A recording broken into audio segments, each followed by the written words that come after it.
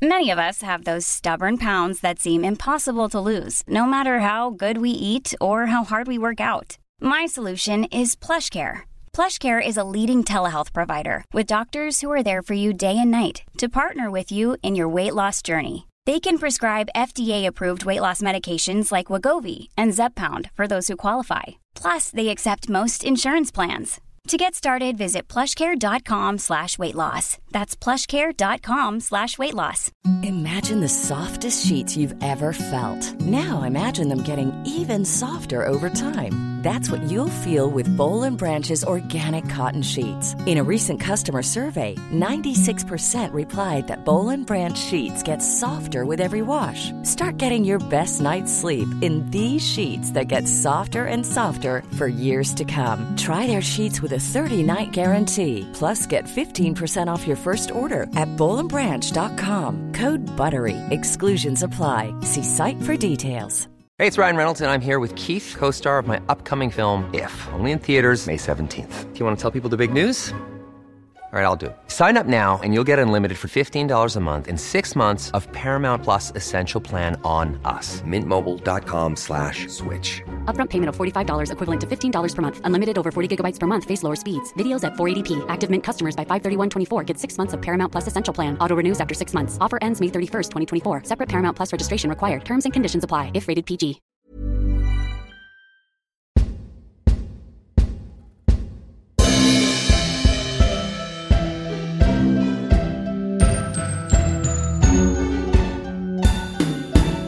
Really 007. James Bond is coming back to the big screen in cinemas in the UK, and we're hoping to go to every one of the 25 films.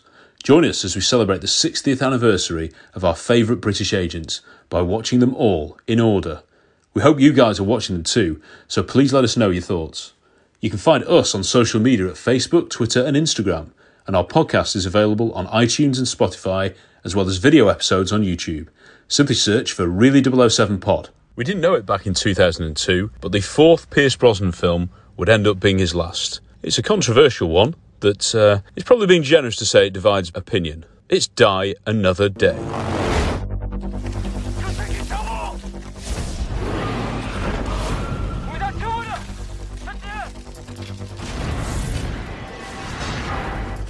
Your freedom came at too high a price. The mission was compromised. The same person who set me up then has just set me up again. So I'm going after him.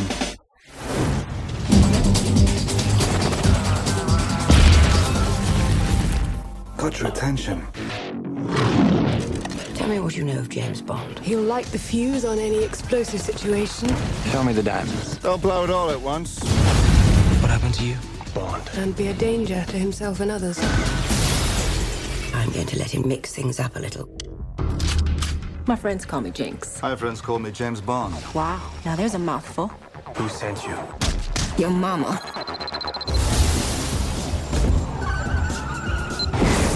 Glad you could make it, Mr. Bond. I see you don't chase dreams, you live them. One of the virtues of never sleeping. I have to live my dreams.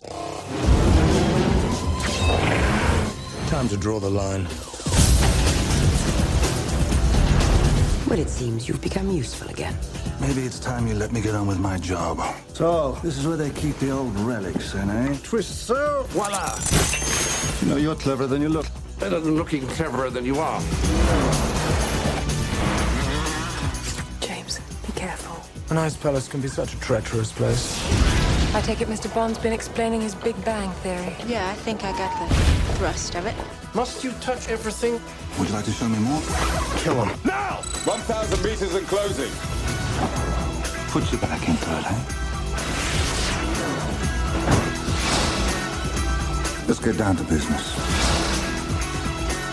Looks like we're going down together. Not yet!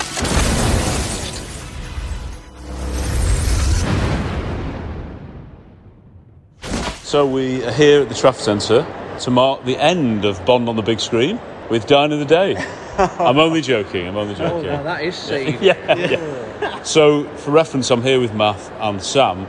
And Sam, can you just tell us about your T-shirt that you're wearing? So, for anyone who knows Dynasty, I've actually had a conversation with David, licensed Squarespace, about Dynasty, funnily enough. I'm wearing a t-shirt of Dominique Devereaux, an illustration of her holding a champagne glass. Diane Carroll could have absolutely been one. She was fantastic. But anyway, and the word shade written at the top, and I'm wearing it because I'm probably going to be very shady towards Die Another Day. I'm so sorry, Evan, but I just can't, you know. And Lorenzo, but I've been really, but I think I've done really well. You've been very positive. I think I have. Yeah. There's only your imagination can only stretch so far, can't it? So. You were positive about Thunderball, you know, another ones that you haven't, you know. Yeah. But I mean, every other film before this is a better film. Yeah, well, you can. I don't think you can argue that. You know, so I mean, you know. But it's better than everyone that's after. I'm only joking. It's better than Quantum. I will say that. Do you reckon? So is that your least favourite then? Yeah, it's Quantum at the very bottom, and then Die Another Day. And those two are the only ones where I'm like, I will happily not watch them. I will watch it. It's just as well coming after World Is Not Enough, maybe, that I think at the time it was World Is Not Enough was getting a bit more daring for me, and then Die Another Day it's like, let's do even more Bond tortured, and then it got even sillier. So you were like, where's it going to end? I think I said last time to Matt, like it kind of like feel like the Brosnan eras kind of felt pretty classic and pretty like doing it but updating it and doing it in a really good way and blending it and balancing it out really well. Whereas this, I feel like it just goes right off the deep end. It drops right over that ice cliff, right onto a tsunami. I mean, to me, it just goes way beyond. But can you take those things out and just enjoy it anyway, do you think? We'll see, won't we? Yeah. I mean, there's definitely fun things in this film. Like, of course, there always is, but I feel like they're overshadowed by, just some issues. Well, Math, it's one that you've defended a bit more than the average Bond fan, I think.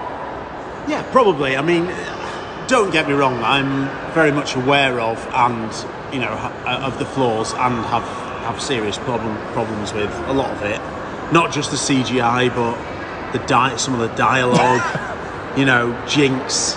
I think it's not great. She has some clunkers. Yeah, and just the way Halle Berry portrays the character, which is not just. I mean, she's a really good actress, so the direction has to come under some scrutiny. But I don't know. For this one, I'm able to put that to one side to an extent, and just sort of because I know what's coming, I can enjoy it. And obviously, it's it is. Even though I don't like doing lists, it is probably down there. But I think there's loads of things you can appreciate, and just sort of I just try and leave my brain at the door, just go and enjoy it. I know I know the problems that we're going to encounter, but I just have to deal with them. And also, it's the end of an era. It's the end of it's the end of Pierce, of course, and what a great contribution. But also, Colin Salmon, Samantha Bond, John Cleese. Is Michael Gibson in this one? No, he's not. No, he's not. I think. Yeah. So I'm looking forward to it. Oh, also, the Moonraker book. It is. Somewhat of an adaptation of that. So it sticks very closely to the Fleming. Well, a good true. Just for me, and this is the final Eon Bond film for me to see on the cinema, and then once I've seen this, is that it? You've done the collection, amazing. Have you? Because my first one was Casino. So. Yeah. Think about that. Sam, the youngest Bond fan who's been on these screenings, I think, has now seen them all, and that's incredible. Because amazing, we've seen people like Bob Foster said that Man with the Golden Gun was the first one he saw. Yeah. So when he'd got up to, Diamonds Are Forever, right, I've done them all. I mean, absolutely amazing. Anyway, right, we will head into the theatre, as Dad would say, and enjoy Die Another Day. My word. Hello, this is Gary Kay at the Odeon Cinema in Bath, just about to go in to watch Die Another Day on the big screen for the first time since its 2002 release 20 years ago. My goodness, can't believe it's gone by so quickly. I think we all know what we're letting ourselves in for with this one. I remember watching it back on its original release, not being able to get into the cinema on a couple of occasions because the screenings are sold out, so my expectations were quite high going in and considerably different leaving. So currently this film is my least favourite of the James Bond films. However, rewatching it earlier this year for the first time in several years, I did come to enjoy several aspects of it. There's some very entertaining moments, and of course we've got another David Arnold score to enjoy. So catch up with you after the film and see if it moves up in my rankings after watching it on the big screen again. All the best. Sal, I'm being traded. For you. Keep moving. Keep walking, please. Your time will come. Not as soon as yours. Keep walking, please.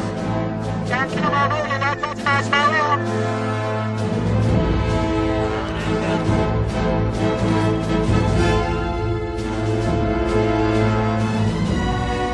Look at him. You'd think he was some kind of a hero. Trevor Baxendale, just out from seeing Die Another Day on the big screen. You know, this film gets a lot of flack, and it does make some pretty serious errors in terms of a Bond film. But I can't help but like it. It's just got such a good atmosphere to it all the way through, and in amongst all the CGI business in this second half, you know, there are so many gems in this, diamonds, if you will, conflict diamonds, hidden all the way through it. So many good characters. Everybody's having so much fun, and it's impossible not to get carried along and enjoy the ride. That's the best experience I've had watching Die Another Day, without a doubt. And it really did help seeing it on the big screen. And I feel that having seen all four of Brosnan's Bonds now, I finally feel like I've left Die Another Day feeling good and happy and content with the time he had as Bond. We all know what happened after that. We all know he should have and could have done another one. But, you know, Die Another Day, biggest grossing Bond film of all time at the time. It's good fun. Hello everybody, this is Dom once again, giving my thoughts on Die Another Day. Unfortunately, I did not get to watch this at the cinema, however, it was on ITV on television on Saturday night. So, I'm going to get this out of the way first. I know it's not a good film in any way, shape or form, however, it was the first film I saw, James Bond film, that I saw at the cinema back when I was 8 years old. My dad took me and my brother to the Science Museum in London at the time, and we had these James Bond cards and we put them in these machines and it had all data and information. I think they had all the cars there and lots of James Bond memorabilia basically. So at the time I was very prepared for it and very pumped up and very enthusiastic for it. So I guess is why I like this one and not as much as the others, but at the time it was very exciting. So basically the introduction to this film, it sets off it goes quite alright. Bond surfing into North Korea, into the demilitarized zone, I think, replacing identities with Van Beek, having the suitcase full of diamonds and then going off to meet Colonel Moon, and I guess he's on some sort of mission, but anyway, the hovercraft scene and the explosions and stuff is quite good, and then sending off Moon to his death, and then we get first of the series, Bond being captured. He's not been captured before, or taken by a country, I suppose. So the song Madonna, obviously it's not a great song, but the Dirty Vegas remix is pretty good. I often find myself listening to that at times. I have to say in this one that Pierce Brosnan does look a bit older than when he first started. However, I feel his hairstyle and stuff, it kind of looks quite iconic now. I think it looks pretty good. It's a shame that Pierce Brosnan didn't get to evolve more into James Bond after this one. I suppose he'd been in it for a while, but I mean, at the time he was in Everything or Nothing video game and done Nightfire, and I suppose Agent Underfire was going to have his appearance, but they didn't quite have it. They couldn't get it, but you know, he was still in the role, and before they decided to redo all the series, apparently he was on the commentary of the film, I guess, talking about how he was going to make it better in future ones. So it's a shame of what could have been, to be honest, in my opinion. I know obviously it got very bad reviews and hence why they didn't go along with it, but just to think, if he'd had one more film after this shit show, then he could have been, you know, we'll never know, will we? So I'll move it on now. So he moves out of the North Korean prison, comes out, goes after Zhao again. That stuff in the clinic, it's alright. I mean, obviously it's a very stupid idea, and none of this is exactly realistic, is it? Let's be honest. But for the purposes of the film, that bit, chasing after Zhao, it's alright. I know Jinx falls off the huge cliff, and obviously her walking out the sea and stuff is not brilliant. I'm going to get to Jinx later on, to be honest. I'll move it on now to London. Obviously the sword scene is a bit stupid. Why would they do that? I mean, Graves is just basically Moon but evolved. I mean, it's stupid, but what the hell. London, meeting M, what have you got on Graves? You burnt me, now you want my help. I know he's just working, isn't he? And so obviously he's not going to leave because he's loyal to the Force. He's MI6's loyal terrier. So, yeah, I mean, for me at the time, the thing that did it for me for this film was definitely the Aston Martin. I had the Corgi model and the Jaguar model, that car chase on the ice. I used to love that as a kid. It was brilliant. I think they still look quite good now, but just it would be silly to have an invisible car, wouldn't it? Let's be honest, there's no getting around it. Even before the car chase scene, the surfing scene, for crying out loud, it's just, how on earth did anyone find that acceptable to be in the Bond film? I have no idea. I like the music, don't get me wrong. The score of this film, it's okay. I obviously prefer Tomorrow Never Dies to this one, but I suppose that was brilliant, and I guess it just moves on and it just tries to go with the times. So, but the directing in this film, I don't know what Tam Hori was thinking. I have no idea what sort of films he's done in the past, but the slow motion stuff, and it doesn't look very good, does it, in places? It's just, yeah. Jinx, I could see what they were trying to do. They're coming up the sea like Ursula Andress, the very first film, and there's touches to all the other films in this one, a bit like Spectre, but probably not done as well. But yeah, Jinx, just, I know she's a bit of a damsel in distress when she gets captured, but trying to make her stand up to Bond and be as good as Bond. And apparently the promo in this film, she was as famous as Pierce Brosnan, and she could have had a spin-off, and I'm not sure how that would have turned out, to be honest. I don't think it would have been very good. But then again, 15, well, however long since No Time to Die, and people say Paloma should have her own spin-off, so I guess it's only fair. Rosamund Pike as Agent Frost, yeah, she's a pretty good character, isn't she? She's very feisty, undercover for MI6, but actually working for Graves.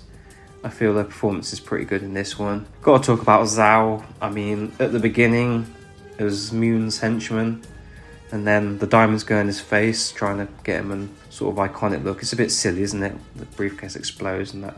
Surely they would just have to get them all out or something, but yeah, Bond mucking up his evolving in the face lab, whatever, and then he gets that look. It's not it's not very good, is it? Let's be honest. However, I have to say, I don't know if you listen to this podcast, Krugler007 on Twitter, but that Only Fools and Horses sketch you put on there the other day, fuck me, that was so funny. Just, watch it, Del. The chandelier, you know the one? Yeah, cool. Graves, yeah, I don't really have a lot of time for him. Obviously it's Moon, isn't it? But how on earth would he just have come out of the blue as this millionaire who's only just in these magazines and whatnot? Surely there must be a backstory. It's very silly, isn't it? And I don't find him very memorable at all. What's his scheme? Oh, he wants to unite North Korea, doesn't he? South Korea and North Korea with that stupid sun thing. Yeah, it's not, I mean, it's probably better than Safin's idea, but anything's better than that, isn't it? Let's be honest.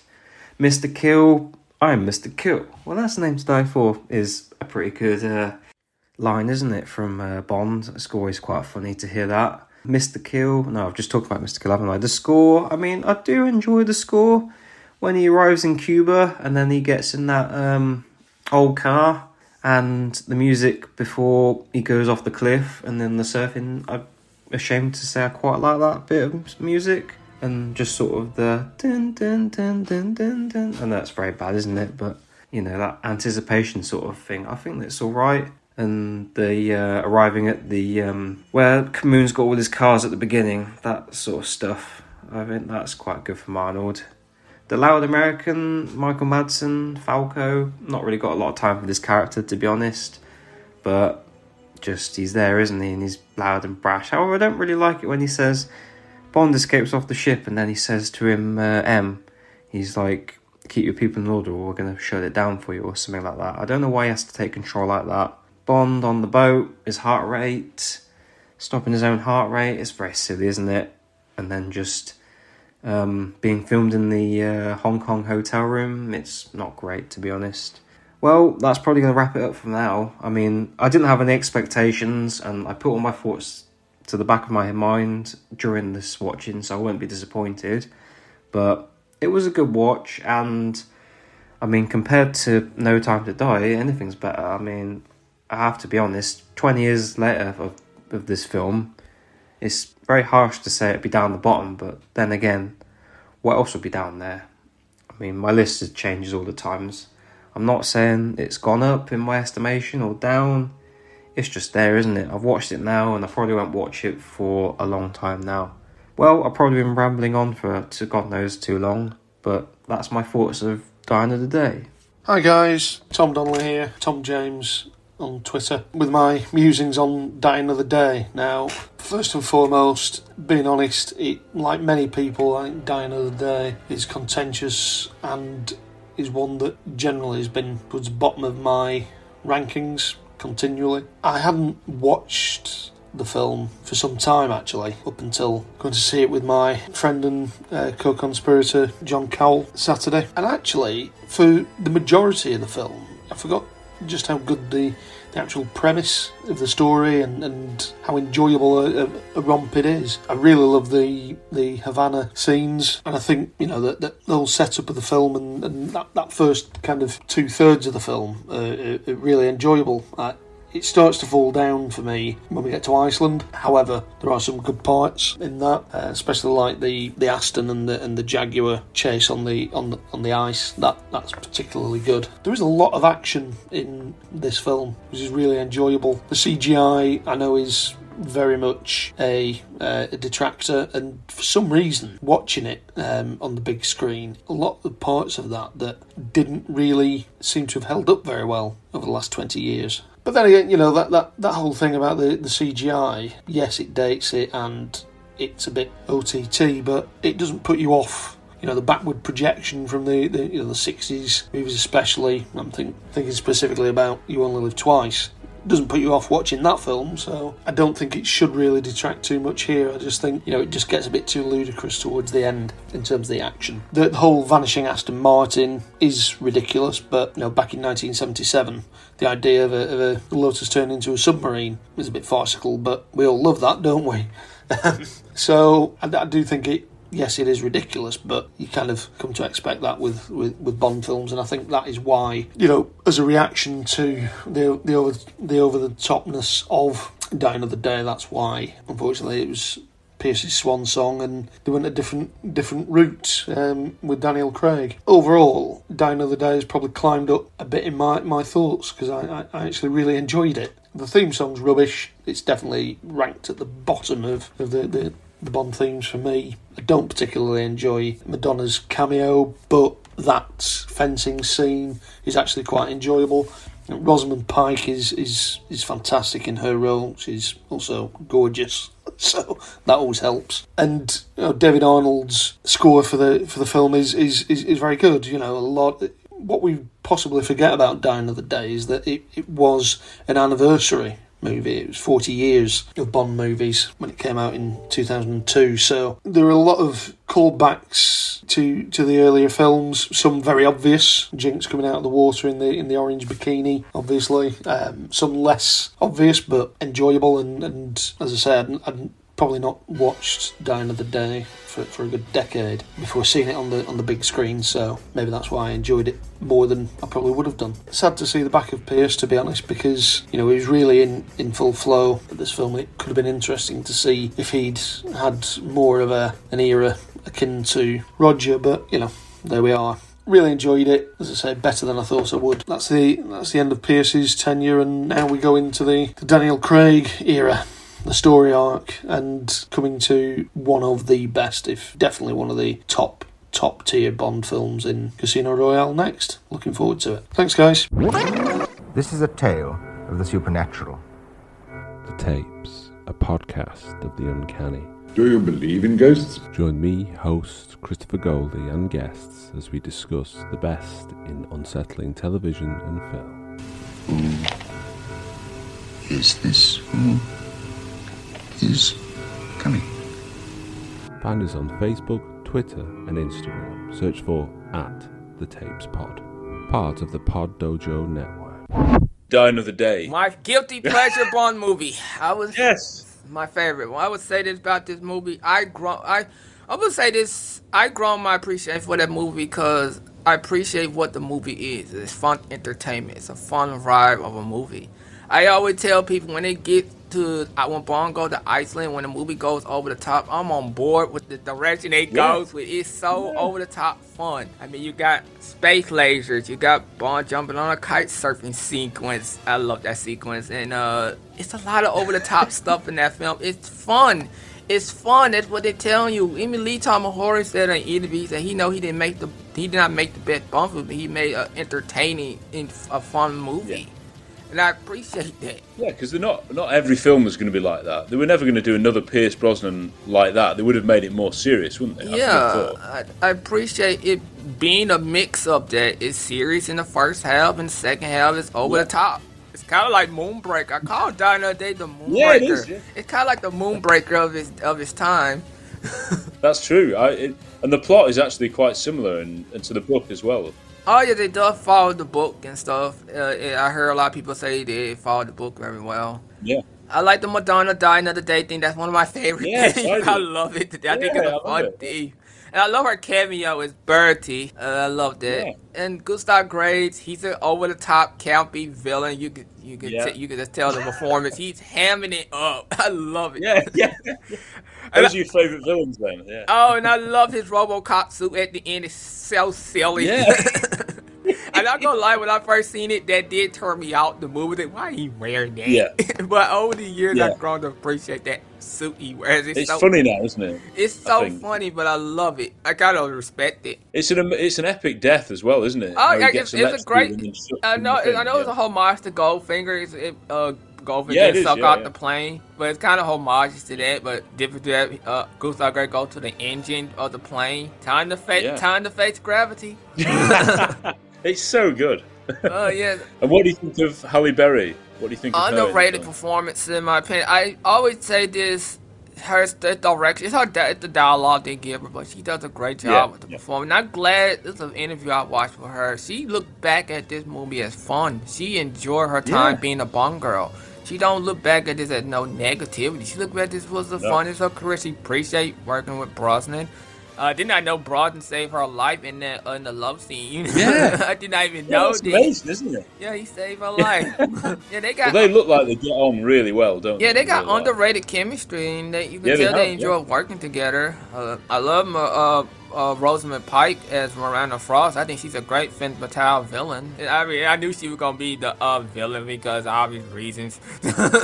Yeah. Did you guess that then? You saw that coming, yeah? She was very suspicious when I saw her. I said, she's very suspicious. She's great though, isn't she? She's a really good actor. Great performance. I can't believe that was her first film. I said, wow, that was her first film. Wow. Amazing. Great performance. I liked her in Johnny English as well. Oh, yes. The second film. She's great in Johnny English. That's a great parody of James Bond. It's a great Bond film. It's a great parody of the series. I love the Johnny English movies. Yeah. They pay great homage to Bond. Well, we love Rowan Atkinson. Oh, he's great. He's great. Yeah, he's fantastic. He's in Never Say Never Again. Yes, there's Nigel Smallbach. Yeah. Well remembered, yeah. Who else is there in the film? I'm trying to think now. Michael Madsen. Well, Michael Madsen, as Damien Falco. He's a great character. I appreciate they do a great job paying homages to the movies. Bond, paying homages to it. I think they done a great job. I think the Q scene is very entertaining. John Cleese and Pierce Brosnan got great chemistry, and I would love to see the movie would continue. Yeah. I know it's in the video game. They expanding on it on Everything or Nothing, but they kind of remind me of the Desmond. Yeah, he did the voice for that game. He kind of did the voice for The World's Not Enough on the PlayStation and the N64. He did 007 Racing. Yes, John Cleese and Brosnan got underrated chemistry, and I like them working together. Over that line, he said that. Oh, I wish you. If it's your session queue, wish I could make you vanish. Yeah. And I love the invisible car. I'm going to keep praising this to forever. I think the invisible car one of the most coolest gadgets in the series. I love it. I think it's pretty cool. I love that you get to play it in a video game, everything or nothing. I love the invisible car. Yeah. I wish it would have been used a lot more. Well, if you see the film The Invisible Man, the new film, that is essentially the same technology used. So it could happen now. So it's not as unrealistic as people say. I think it's underrated technology is a visible car. Yeah. I mean, if you watching a Bond movie, you know you're gonna get brilliant. It's the last Pierce Brosnan film, isn't it? So it's a bit of a shame that it was his last one. We would have liked him to stay I'm very emotional about that. That was his last. I did not expect him to leave the franchise at the time because we didn't have no news thing back in the day to tell us what happened. You got to find information on TV. Yeah. I was very heartbroken when he was fired from the role. Well, he's the only one who's been let go. Yes, and that's just sad because the guy really enjoyed playing Bond. Well, yeah, he really did. He loved it, didn't he? And he was every time you saw him, you were like, "That's James Bond. That's my James Bond." And you still do. When you think of him. That's Bond when you still. When you think of him, you see him. His likeness in the video games over the years. You gotta go attachment toward the guy because he was Bond at the time. Well, we'll leave it there, Lorenzo. But after Die Another Day, of course, we'll get to the Daniel Craig era back on the cinemas in the UK. So it's a very different take. You don't mind Casino Royale, do you? You quite like that one. I like that film. It took me over the years to grow. That movie took a long time to grow on me because of the direction of it. But I like Casino Royale. I appreciate the direction of the series. Well, we'll just have to see where the next direction of the series goes because it's in a bit of a weird state at the moment. And I know Lorenzo would like an announcement for a new Bond so we could get behind them. Get on with it, really. Yes, I do want to see another adventure, but I don't know if we're going to ever get that till we got 2025. No. It probably will be there, won't it? At least then. Oh. Hey, everyone. This is Russell Harnden III. I'm the editor on the 4 Pierce Brosnan Bond movies, and welcome to Really 007. Hey, folks. How's it going? I hope you're well. So, I went to watch Die Another Day. It was yesterday, Sunday, at the Odeon in Manchester.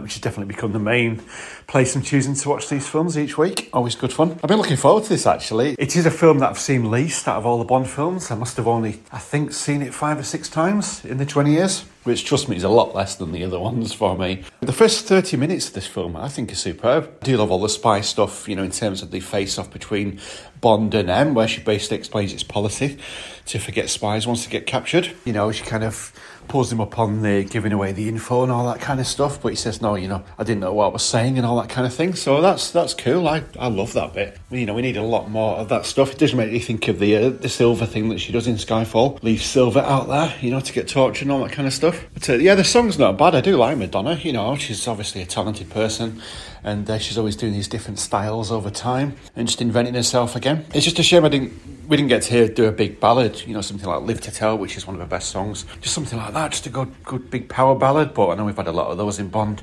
so it's good to hear something different. I just feel that the song doesn't particularly go anywhere. It's just it's got some cool bits in it. But I mean, if you heard that song in a nightclub, and like a neon lit nightclub, and it'd sound good. I think, hey, this is good, this is cool. It's not bad. It's pretty decent, actually. I think Jinx is good. I've always liked Halle. She's lovely, and I just don't get the hate that she gets in this film. Don't think the dialogue is delivered particularly badly that people seem to say. She's just working with what's there on the page and putting her own stamp on it. I'd love to hear exactly what people have got against this part of Jinx. I mean, I just don't get the only thing I can think maybe is that she's always playing quite nice people in films, and having her play a badass when she's so kind of cute and nice is, I guess, why part of it. I don't know, who knows. But obviously the spin-off wouldn't have been a good idea. I don't think many would have been into that at all, the spin-off thing they were going to do. The only main bit of this film that I zoned out on, despite it being the bottom of my chart, I wasn't sat there completely bored and fed up with this film at all, by a long way, The only bit I zone out on, as always, is all the Iceland stuff. And there's a couple of little bits that are quite good, But that bit, I can't wait for that to be done. I just get so bored. And when they're using the giant laser thing to attack the palace thing, you know, it just looks like a bloody cartoon. You know, it's just what is going on there. And the tsunami surfing thing, I mean, it looks a little bit dodgy when the sled model thing goes over the cliff, and he just looks like a little model kind of hanging off there, and you think, yeah, just stop it there, you know, just have him hanging off and climb back up maybe. But who thought that wave surfing thing was a good idea? And as soon as they saw, you know, that bit, you know, before they put the film out, who didn't think, God, this is awful, we can't do this bit. Anyway, enough negativity on that bit. I think I've said enough about that bit, and it makes me laugh anyway. But yeah, it's kind of, it does make you think they got a bit upset about Mike Myers with Austin Powers spoofing Bond, and they seem to use that as an ideas for the film, you know. Let's just take it over the top then, and, you know, make this diamond thing into a giant laser, you know. Why don't we have Dr. Evil in it as well? Why are you going about it, you know? But I am glad it picks up in the third act. I must admit, I kind of forgot what happens in the third act, so it felt a bit newish to me, you know, going into the bit with Bond and Jinx going in. It's obviously big stakes going on. You know, the Yanks are getting upset there about is he going to go past the DMZ with this flame thing and all that kind of stuff. So it does feel big stakes at the end, and it's good to see those two working together and going into the base. That kind of stuff's always good. Speaking of going in, there's a Carry On fan. There is a lot of sexual innuendos in this film, and I'm sure a lot of people were just going, oh God, you know, when they heard some of these, but I thought they were good and funny, and you know, it's a big part of Bond, all that kind of stuff with the funny lines. Yeah, there's lots of that through the film. I do love the Q-bits in this film, actually. I mentioned about the last one that John Cleese, they could have kept him out of The World Is Not Enough and it would have still been fine, but I do like his lines in this, and I love all the hidden tube station stuff, love things like that. That's ace. And seeing some of the gadgets, obviously paying lip service to old Bond films. That's good. It's good how he uses the little mini tank thing, you know, in the water for air. You know, that's good when he's swimming up to the main bit. That's cool. But yeah, Jinx versus Frost is cool, especially when she gives it the bitch, you know, and she stabs her with the thing with the book, you know. That's good. I'd forgotten all about that, and I thought, yeah, she pulled that off well. Halle, that was good. I did totally forget about the money penny using the VR glasses thing to get it on with James. That's so funny, and Samantha Bond just played that so well. And I think it's quite telling. I've got near the end of these comments without mentioning the baddies in this. Yeah, Toby Stephens is, you know, a decent actor, and he does the smarm well. He's obviously coming from a well-known acting family, and if anybody knows who his family members are, there's a line of actors there, which is cool. But yeah, I think, again, with this film, it does suffer from too many hench people and bad guys and stuff. I mean, what's going on with the weird blonde hair guy that looks like he was in Notting Hill, you know? There's something the matter with this yogurt. It's kind of just, it's a bit like Elvis, isn't he? He's just crap. Yeah, it's still there, so yeah, a bit of negativity there this week on this one. But I did enjoy a good few chunks of this film, and yeah, it's well over the top, and I think for people that love all the sort of franchise stuff, I can see why people like it, actually. But for me personally, it's just a long way off all the kind of Fleming stuff, all the spycraft and all that kind of thing. There's a bit of it in this, as I say at the start, but not much. But yeah, all James Bond films are pizzas, David and Calvin say, so this is one with just a lot of weird toppings that it's a bit burnt, you know. I absolutely can't wait for next week to see my top James Bond film next Sunday. Looking forward to that so much. I've seen that in London this year. Took Jane to it, and yeah, can't wait for that one. But yeah, thanks for listening. See you later. Check me out on Twitter. My handle on Twitter is The Northerner Who Loved Me. And if you love Bond films and you're on Twitter, just get yourself on there and get talking about these lovely films. But yeah, take care of yourselves. See you later. Bye-bye. Hi, Patch again. Unlike the last three Brosnan films, I rewatched Dine of the Day at home rather than seeing it at the cinema. This is a film I'm not very keen on, and haven't been so for quite some time. However, on this occasion, I think I would be beating a dead horse trying to describe why it doesn't really work for me, so instead, I thought I might continue the positive tone of my previous audio reviews by talking about what I do like about this film. After all, I'm of the firm opinion that the James Bond film franchise is overall a very good one, meaning that there's always something positive you can salvage from any of the films, even if you don't like a few of them as a package. So I first feel I should compliment the brilliant villainess that is Rosalind Pike's Miranda Frost. Now, there's been a number of enjoyable female henchwomen in the series, and there's generally been something interesting to differentiate each of them, and Frost is no exception. Making her a skilled fencer is just a fun idea and a good reason for her to have a sword fight with Jinx at the end. Rosamund Pike incredibly manages to give this character a certain amount of class, which works since the film initially sets her up like she's going to be yet another agent who's going to try and one-up Bond. Of course, that's what Jinx's role in the story is supposed to be, so instead, Purvis and Wade decide to reveal that Frost is the informant who betrayed Bond in North Korea.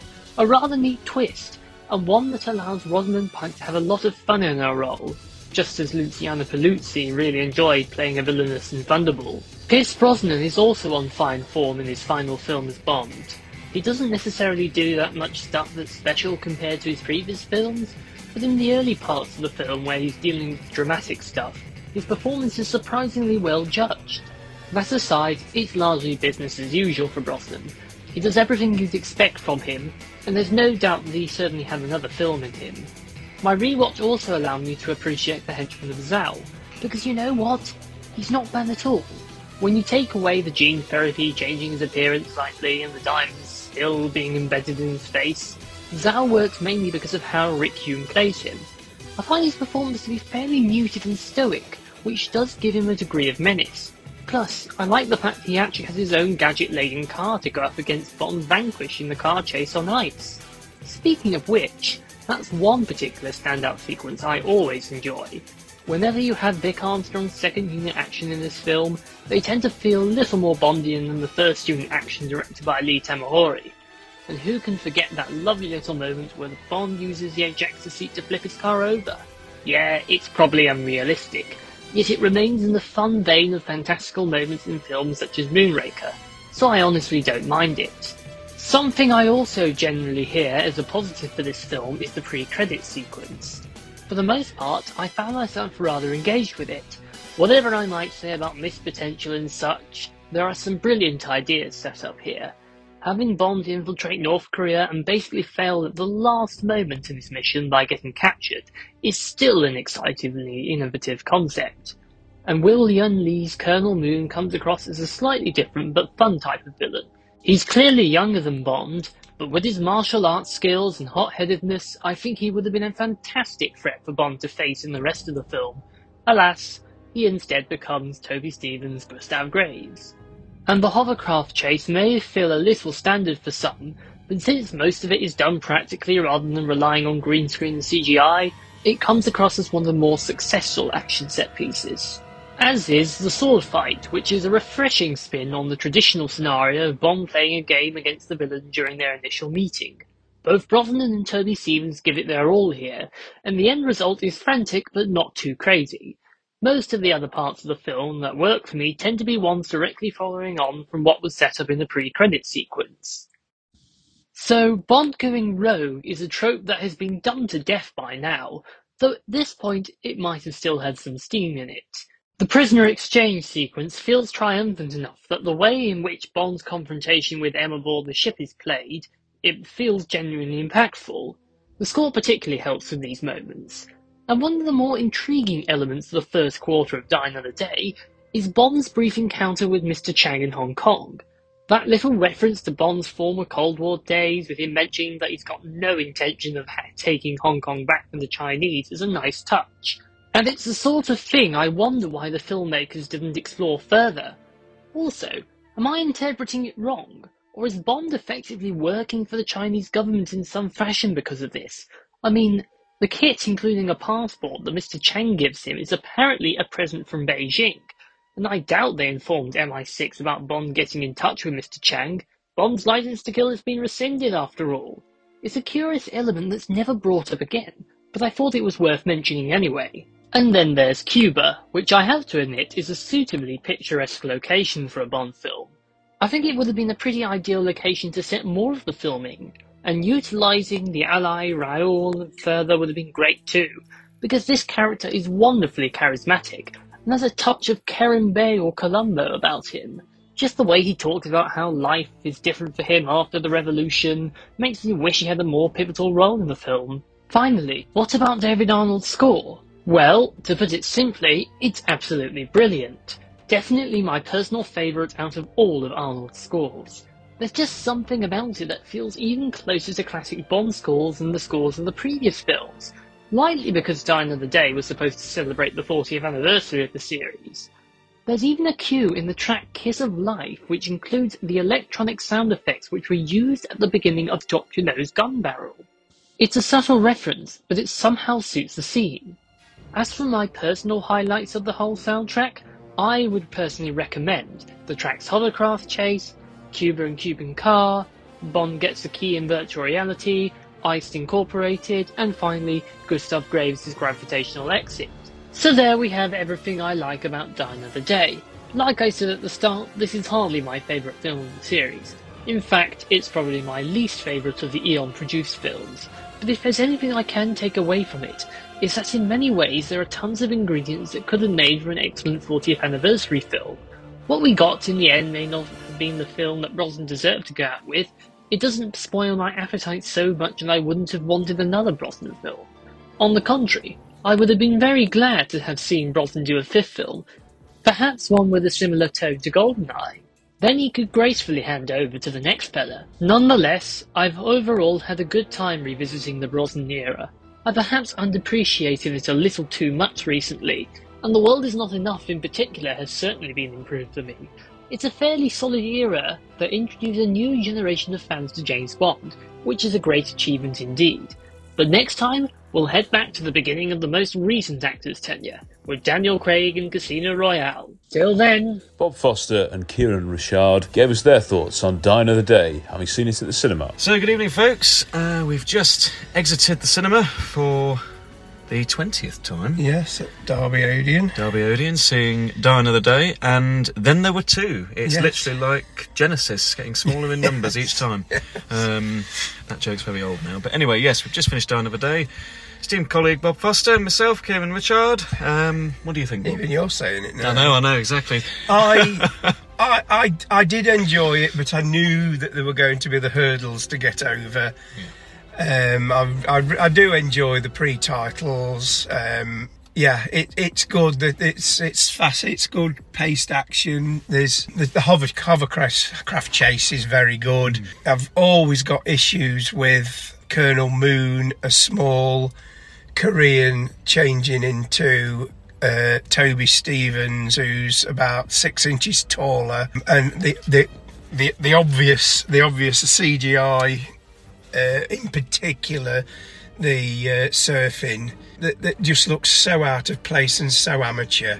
And thinking about that, looking at it through the film, a lot of the CGI did look very thrown together, a lot of it. But yeah, Pierce is, I won't say he was bored with the role, because I think he was assuming he was going to do another one anyway, but it was like playing it by numbers. He was.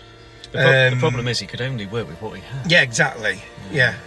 It's not. At least he didn't have control over the script like Mr. Craig did in the end. Well, that's how it should be, personally. But yes, I did enjoy it. The title song. I've always had a gripe about. I've always wanted Bond to be captured and be able to escape without any gadgets, and they got so far. When I saw the first shots of Brosnan with a full beard, long hair, I thought, yeah, they're going to do it this time, and all they did was exchange him. They just let him out. It's a slight anticlimax, isn't it? I must admit, the invisible car didn't bother me so much this time at all, because you can actually see it in quite a lot of the film, especially the ice chase. That's very good, that is. With Zhao's Jag. Yeah, I enjoyed it. How about you? No, to be fair, do you know what? Yeah, this film gets a hell of a lot of bad press, and don't get me wrong, I can see why, especially when you go from 3, personally, very strong Brosnan installments. And I can see, as I say, I can see why it gets the negative press, but watching it again, I think it was a good idea, but I just think the execution could have been better. They relied heavily too much on CGI in certain places, and like I said to you, Bob, as soon as it finished, the problem is that surfing scene is completely superfluous. They did not need to include it. They literally could have escaped, gone down the dome, and jumped into the Aston. Yeah. And then there's the car chase. I think that would have worked much better, and I'm sure someone's edited a scene on YouTube and it's out there somewhere. But I do think the CGI, when it's overused, lets it down the film massively. Yeah. And like we were saying, because it's so obvious. Well, it is, and it's not aged well, some of the CGI. And like I said to you, I mean, Barbara Broccoli, she's very pedantic and very, she's very driven to make a good film. Why the hell she let things take a turn in which they did, I don't know, but we can forgive them. I mean, the film is not bad. I personally think it's the weakest instalment of every single one. Yes, definitely. But it's still watchable. Yeah. What's his name? Toby Stephens. Let's have a little chat about him. I think he is like a pantomime villain. He is. It's his grimace. His even from his first proper scene coming down. What a beautiful day for being a night. Yes. Beautiful days become a night. I mean, like I said to you before when we were driving here, as soon as he opens his mouth, you want to smack him. Yes, definitely. And I'm not a violent man, but you just want to slap him with a wet fish because he is irritating. And I suppose that's good. That is part of it. That's how he plays the character, and that's good. But I do think he is slightly wooden in places. Yes, he is. Which is a shame, because he is actually a good actor. And again, I suppose you're only as good as the script with which you have to work. I think they did throw a lot into it that they didn't really need. Do you know what? Like they did. Even down to that he doesn't sleep. But you didn't need that in the film at all. It's the problem is very much a case, this film, too many cooks spoiled the broth. They try and put too many ideas in, especially seeing as it was the 40th anniversary as well. Yeah. They went overboard. Yeah. And I don't think it quite worked, whereas Skyfall, less is more, got it right for the 50th. The thing I was thinking when watching this film is, do you know what? I think if they'd have killed off Colonel Moon at the beginning, he was the main villain, kill him off, and then have Zhao become the main villain. Yes. I actually think he's better as a villain. Yeah. And he could have done all of that, yes, and they wouldn't have needed to have done. brought in all the ridiculous idea about gene therapy. Yeah. I know Bond's far-fetched in places anyway, but this just goes beyond the realm of fantasy, I think. And I think it proved as well with how good Desmond Llewellyn was as Q, because John Cleese is virtually playing it as Basil Fawlty. Well, he is. He really is. But I enjoyed his performance more well, watching this the time. biggest laugh, obviously, at the end when Moneypenny's playing about. Moneypenny's playing about with it. Yeah. That is really. I really laughed out loud at that. Oh, there was one lady who was killing herself on the next I think she nearly fell off a seat. Actually, but it's funny. This is almost the equivalent of Caroline Bliss's role within the Licence. Yeah. Samantha Bond does not have a big role. No. And apart from that end scene, which turns out to be fantasy within the context, it's not actually. She has no engagement really with Bond. No. But no, Cleese I liked more than I expected to from when I last saw this film, and you know what, The Vanish, I actually quite like the idea. It holds, if they had just made that the only sort of heavily CGI element, I think the film would have held out. But it goes back to what I was saying. Great idea, but I just think slightly poor execution. Although it's not terrible. Yeah, both the girls were good as well. But yeah, let's focus on some of the positives because and Miranda, believe it or not, folks, Rosamund Pike. Well, I mean, for me, there are positives in this film. So let's focus on those. I mean, Rosamund Pike, I think, is fabulous. Yeah, she is. They could have made a role a little bit bigger, actually. I agree. In fact, she could have been the main villain. I was thinking, she could have really been, and it would have been a real shock. They did change it towards the end anyway, that she was a double agent. That she needn't have been his underling, really. She could have been the main villain. To be fair, they could have gone down the line of, well, it's not enough. They could have made him out to be Zhao, to be the main villain, if they'd have gone with him, and then turns out she's the main villain. Or they're working together in partnership. But no, I mean, she's fabulous. I even like Halle Berry's actually really good. Yeah, she is. But I'm glad she didn't get her spin-off. Yeah, because I'll be honest, I think that would have been a step too far. Yes, it would. It'd have been another remake of that, really, wouldn't it? You'd have thought. But there's no character development with her, I don't think. No. Score, fabulous. I really like this score by David Arnold, but I do agree, Bob, a few too many drums. There's a bit too much percussion in it. Exactly. He goes a tiny bit over the top, but as we know, he comes smack back down to earth with the next one without being able to have the fall back on the Bond theme, and he does an absolutely admirable job. Absolutely. I think some of my favourite cues from this are probably the ice chase. Yeah. I think that musical score is with the trumpet. For me, that gave me chicken skin. Love that, and even the opening theme, even the gunbarrel music. Yeah. Although there is a lot of percussion, I still think it's fabulous. Yeah, and even the bullet is acceptable. Let's be honest. Well, it was just an enhancement for the 20th, wasn't it? But then you've got the hovercraft chase scene. I mean, the score to that is also really good. It is. There are good elements to this film, and I quite like M. Because this is the first time we see M with Brosnan's Bond, where she's more like Craig's M. Yes. Quite cold, not very open, and almost an enemy of Bond, rather than an ally. Yeah, she's quite prepared to throw him away, isn't she, to lock him away. Anything new you noticed from this particular screening? No, nothing new at all. As I say, they're all getting fairly modern. There's nothing that you can pick up on picture-wise. There's nothing sound-wise, really, that I hadn't heard, that I didn't notice before. Yeah, same. Just the quality in the picture was very good. Yes, it was. Especially the scenes with Zhao when you're up close to him and he's leaning over Jinx with the lasers. The quality there was superb, and that was a big step in the right direction, I think. So very good print quality. Yeah, it was. But all in all, it was enjoyable. It was made even more enjoyable that we didn't have to sit through Mrs. Harris Goes to Paris again. Well, there's always a silver lining. First time we've been to one of these, and it hasn't showed it. And this is potentially our last screening altogether. Yes, altogether. Yes, at the moment I'm seeing the rest on my own. And pretty much the same for myself, and different dates which coincide with work. No, honestly, good film. I mean, yes, I enjoyed it. It is the weakest. Yeah, I will be honest. But it's still not terrible. Yeah. At the end of the day, it is a Bond film. There are good points to be taken. And if it hadn't have been for the flaws in this film, we might not have got as good as Casino Royale. Because they learnt from their mistakes, I feel, and they managed to push forward. Exactly, yes. And remedy the wrongs. So if it hadn't have been what it was, we might not have got as strong as again, it just shows you the difference that Purvis and Wade how they can write differently with what they did with this and then with Casino. Absolutely. We'll talk about that next time. So we've reached the end of Brosnan's era. Yes. Brosnan is no more, and now we beckon Craig. Yes. Daniel Craig. So should be very good. I mean, I'm guessing we'll be doing separate reviews for the next one, but looking forward to that. Yeah, that's for us to divulge next time. But I don't think we're going to fill half an hour tonight. Not tonight, no. I don't think there's enough of Die Another Day. So, or enough of us. Well, exactly. But we'll live to do that on another day, shall we say. But no, go and see it, folks. Go and enjoy. Yeah.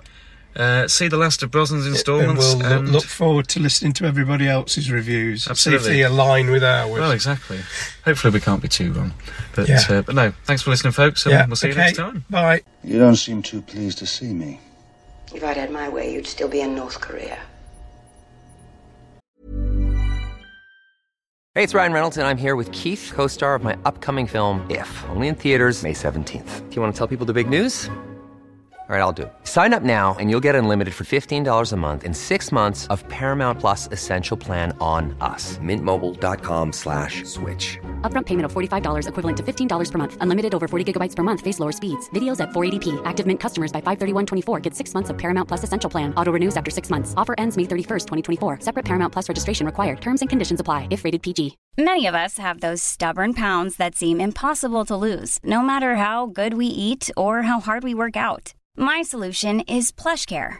PlushCare is a leading telehealth provider with doctors who are there for you day and night to partner with you in your weight loss journey. They can prescribe FDA-approved weight loss medications like Wegovy and Zepbound for those who qualify. Plus, they accept most insurance plans. To get started, visit plushcare.com/weightloss. That's plushcare.com/weightloss. Your freedom came at too high a price.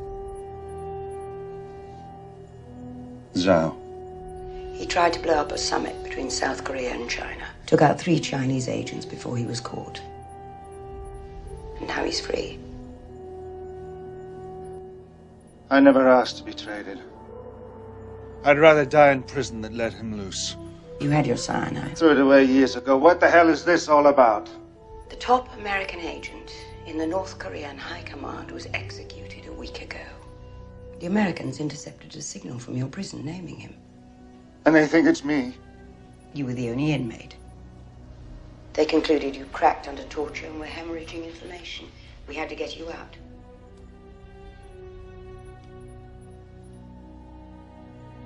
And what do you think?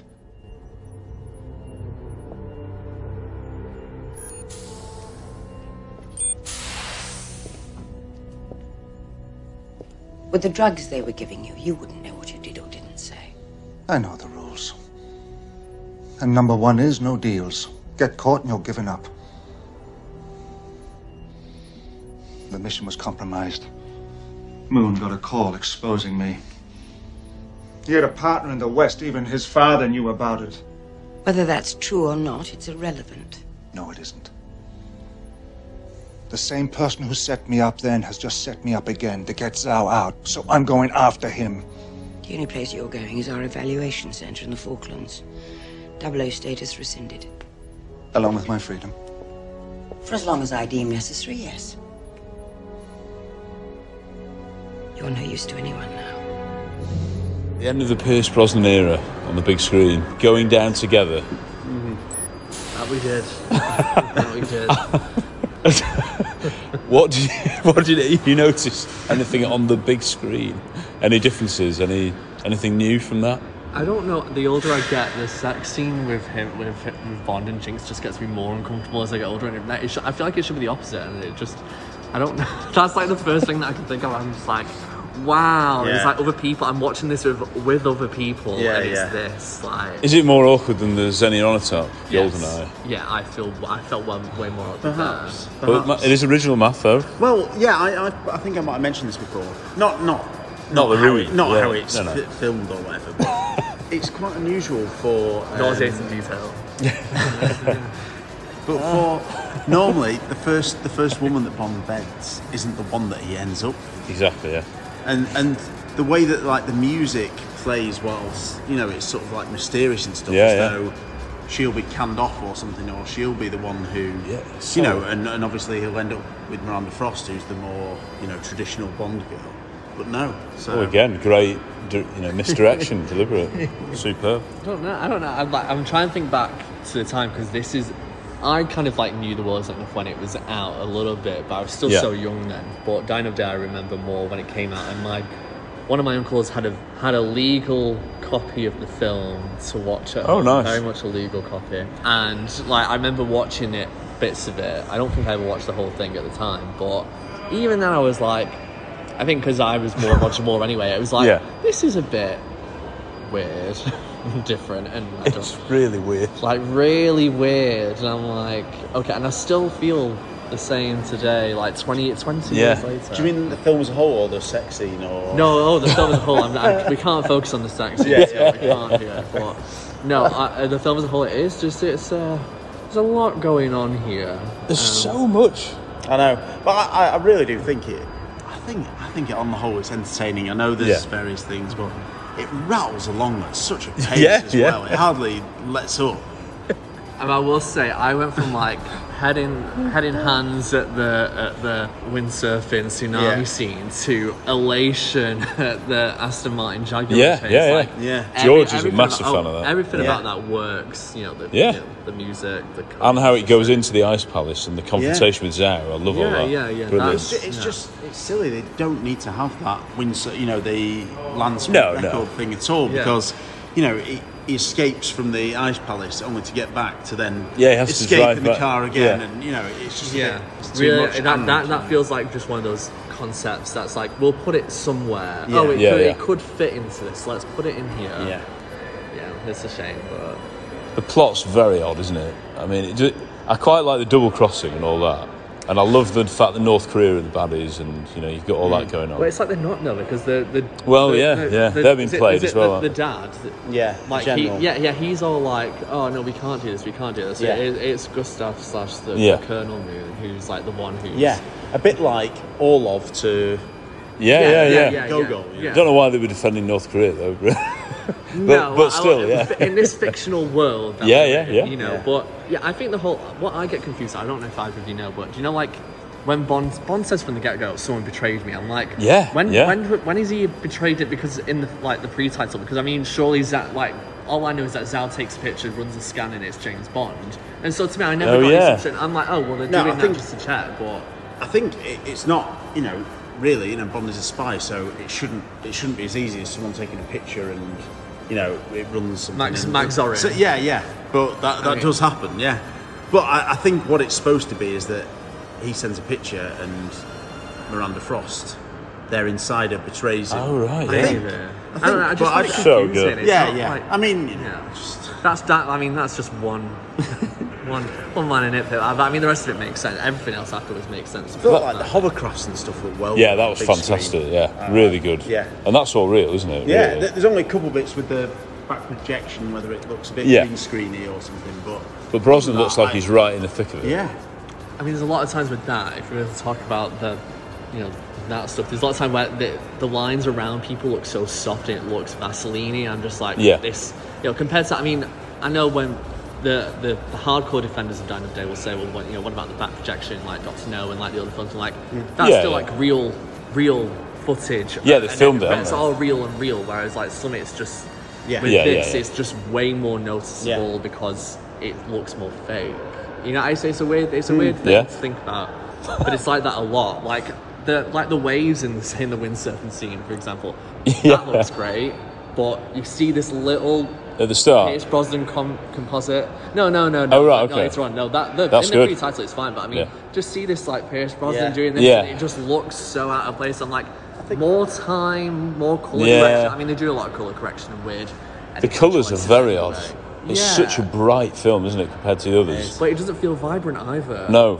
Like the outfits are too... Like, Jinx's outfits are so ridiculous. She's meant to be spy, isn't she, really? Well, I mean, she draws plenty of attention. I think, Jinx I struggle with a lot. It's a weird performance, but I think, I don't know, a lot of the rest of it just needs to be dialed down a bit. Yeah. Each performance or each character. I'll say about Halle Berry, actually, I think, aside from the Yo Mama scene, I think Jinx is great when she's not with Bond. I just think Los Organos, and I think maybe most of the dialogue between the two I just don't think is great. But when she's on her own or she's doing whatever else, I think the actual lines are better, and I think her acting's better. I think when she's in the clinic, I think she's great there. Inside the clinic, outside when it's a bit weird. I'd love to know though, because she's given these lines and she obviously is like, right, I'm just gonna have to go along with it and have fun with it. That's what it is, isn't it? Also, this is the same year that Austin Powers Goldmember came out. Yeah, there's a lot of and I think Johnny English, Austin Powers. I think those two things in particular really kind of like skewer the mind about what had been coming out. I think The World Is Not Enough got away with it just because Austin Powers was still so fresh by then, but now it's like... It does feel like it's gone too far, sort of going too far, doesn't it? When it came out, like we don't want a superhero. Yeah. Like the ending is very action teamy up at the end. Oh yeah. Which is it's good in a way. Yeah. But I don't like those outfits either. Sorry, I'm upset. The camouflage. This is pretty depressing. And the plane. I mean. The plane. I do like the fact that I like the sets. Some of the sets are brilliant. I like that final command centre, and I like how you've got the two fights going on at the same time. Yeah. Which is quite action film. But it's like. Sorry, Miranda, what are you wearing that at the end? Yes, I mean, it's so iconic. She was getting changed, and then they went through the Icarus beam, and then suddenly she just, part of her clothes were I'm going to have to go see what this is now. What do you guys think of Gustav Graves? I love him. Honestly, I love him. Colonel Moon. Yeah. So, and that whole storyline. It's a weird... the storyline is original, but that doesn't mean it's good. Yeah, just because it hasn't been done before. Moonraker. Well, yeah. But sorry. But, yeah.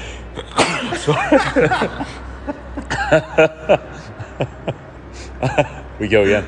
Yeah. I think I quite like, with a lot of the baddies, how he just appears halfway through-ish, doesn't he? Miranda appears quite late in it. Yeah, both of them after Cuba. Yeah. I think they're a great trio of baddies with Zhao. I really do. I think they're all sort of... She gets so cocky, Miranda, like, when She is, I mean, she's the best character in this Yeah, film. yeah. I'll say that. Anyway. And another double-crossing female villain. We're like, oh... It must have been a bit. Yeah, I think it was a bit, even though it's, It's not as big as Elektra, obviously, but, No. She's the, she's kind of the henchwoman. Henchwoman. But I don't know. I always seen of it because I think if you go out to the base fitness, it's like, oh, there's one good female and one bad one, and just in terms of like the marketing, again, which I remember at the time. Yeah. But I think that was 7 years old. Like it just seemed, oh, she's the bad guy. I suppose so. I remember like one of the promo images was her in that outfit, but with the sword. Yeah. Compared to Jinx, who's literally side by side with Bond. Yeah. It's like, why would you? Yeah. Why? There's. If she's gonna die or she's gonna be, Jinx is gonna be the bad one, then I mean, she wouldn't. Why would she be that? You know what I mean? So it's a bit. But I mean, she still does. I mean, Miranda's great. I mean, Rosamund Pike. She's so young, isn't she? Yeah, I know it's the first film, wasn't it? But in her first scene, she seems so much older than she is. Oh, she's extremely mature, and her voice is very mature. And then you just cut to her when she's fencing. You just go, "Wait, is that the same person?" Like, Oh, the fencing. Yeah. Yeah, you like that? No. Yeah, but it's just that you go from her being like this. We can't keep Her Majesty waiting any longer, and then suddenly she's just like, she's so young and pretty, and that basically everything that Madonna is just loving about her. I like all that. I like all of the Blade stuff, and of course, I want to bloody continue and all this. I will say I watched the Avengers 1998 film for the first time a week or so ago, and I saw Blade that lobby set was used in there, and I was like, oh my god, I'm expecting Toby Stevens and Rosamund Pike and Pierce Brosnan to suddenly just walk out. I do like Toby Stevens. I've always liked him as an actor, and I think it's underrated that he's Maggie Smith's son. Yeah. It's good. No, that's good for him though, because he's not remembered as again, and a lot of it might be the direction and everything. I just think if he just dials it back a little bit, I'm more comfortable with the performance, even though I still don't really love it now, because I get more that Colonel Moon is playing Gustav Graves as this this type of thing, and he's really like he hates the kind of person that he's being. But he's like, oh, I'm gonna get away with it, and whatever. But despite that, and knowing that, it doesn't mean that I love it, because I think a lot of it is like, oh, maybe like just don't do that. Maybe dial it back a little bit. No. But the idea is fine. I mean, I probably would have rather seen a film with Colonel Moon and keep Zhao hot. Don't do this weird. So why is he bald and he's mid transition? Why is his skin sort of pale and stuff? Because he's becoming Caucasian and this weird DNA thing. It's so weird. Yeah, the blue eye. Yeah. Well, it's just so that he looks iconic. Oh, he looks, he's very iconic. I mean, he's got the blue diamonds in his face. But if he looks how crispy he is at the start with the diamonds, I mean, that's... Oh, yeah. Perfect, diamonds in the face there. Yeah. I mean, oh, you look great. Yeah. An American accent. Is he American? I think he might be. I always find his movements he's got very straight back. And then he often doesn't move his neck. He moves his... So iconic, There's quite a few good shots, though. Loads of close-ups. The pictures you were taking. The two characters next to each other, and there are some good shots. Stills. Yeah. And I will say most of the actual action is shot wonderfully. I think. Some of the editing a little bit. The choppy choices that kind of it's that shutter speed. When it's unnecessary, I think there was some odd bits of like slow motion in Someone Never Dies, but I feel like very few far between, and they always highlighted something. Whereas that was done here with slow motion and shutter speed, but then there was also just random things where it's not needed. I know my thing is Zhao's cape coat thing. It's just like there's no need. A horror film in the middle of the. I know what we did last summer. So. I get it more, for like the torture and the Bond stopping his heart. I can because I get that, but even then I'm like Again, something I think the criticism rightly here is that the torture thing which is a really good idea and it's really original. Yeah. And the way it's incorporated into the yeah. It's just never referred to ever again. And, you know, those sort of almost, it's like a nightmarish sequence whilst his heart's stopping. Yeah, he has like a flash. Some of that could have come back a bit later, or they could have done something with that. Yeah. In fact, you're like, you know, Dalton in License to Kill. I'm like, you know, he's not having like PTSD from what's happened, but I mean, like, he carries that with him. You see that in what he's doing. Yeah. You know, the anger, Bond's like, oh, I need to find the person who betrayed me, but it feels like there's no weight behind it, and there's nothing that's linking to this 14 months of. As soon as he shaves, he's really nice and cocky and just back to normal Bond, isn't he? Before so, he's like, he walks inside, he's like, I'm checking out. Oh yeah, and then, thanks for the kiss of life. Yeah, that's. But in normal circumstances, with that, you know, I do like a lot of it. And I enjoy watching it. Apart, you know, I keep saying the same thing, but I find it. I don't know, just pretty easy to watch. It is, I'm over the issues, and. Yeah, I think you've got Pierce on good form. Yeah, Pierce is great. You know, you've got a villain who you can sort of root against. You've got memorable henchmen. You've got some interesting female characters. Some pretty good action set pieces. Yeah. So, Hey, boss. I'm obsessed with him. Yeah, well, I really don't like it. It's not Vlad. Do you know? He's very 80s though, isn't he? It's just a bit like. We need to have one more character to really spice it up, and it's like, okay. But I mean, in like, I'd say he's less offensive than, oh my god, what's the... Sorry, God. I think he's less offensive than Elvis. Oh, right, well... But, I mean, I would put him in that tier, in that category. He's just a wheedling who's around, isn't he? Yeah, I mean... His death's amazing. That's so... How quick it is. Oh, yeah. At least he has a couple of funny lines, but even then I'm just like... You're so late... They dwell on it, though, too long. They should have just done the line and then cut, but it's like, you see him sort of walk back like what you don't overdo the jokes. Yeah. I do think Brosnan and Halle Berry, even though the dialogue's dreadful, they do have chemistry. Somehow I can picture them getting on in real life. And they seem to bounce off each other. I think it's just they were too obsessed with making this, you know, another of Bond's equals or something. He does the smart quips. Well, she's got to do them, and you know, they don't actually have a conversation. They have very few conversations which are like real. Think about Natalia and James. Jinx and James. Yeah, it's totally. You know, but I mean, even then, James has like way more puns than usual anyway. Add another person hitting him right back. It's like, whoa. They all do. Miranda Frost does the same jokes. Gustav does the same jokes. Everyone's doing. I was there for a punchline as well. Yeah. Everyone doing. There's a lot of groaners in this. I mean, there's some laugh out louds. This is actually funny. There are some good lines. Yeah, no, there are. In and amongst, if you throw enough shit, some of it sticks. Yeah, there were people in our. Yes, there were. Well, there were people for a start. Yeah, we were worried. Famously, at the Prince Charles, wasn't there one or two people? Yeah, no, that was more people did a riot. Yeah, right. But anyway, But there must have been about 15 maybe, and I mean, there was more than most of the Connery ones, I would say. Well, that's a disgrace. We don't want that. No, but we haven't talked about Dine of the Day before, really, on our podcast. So this is very rare. Original material for once.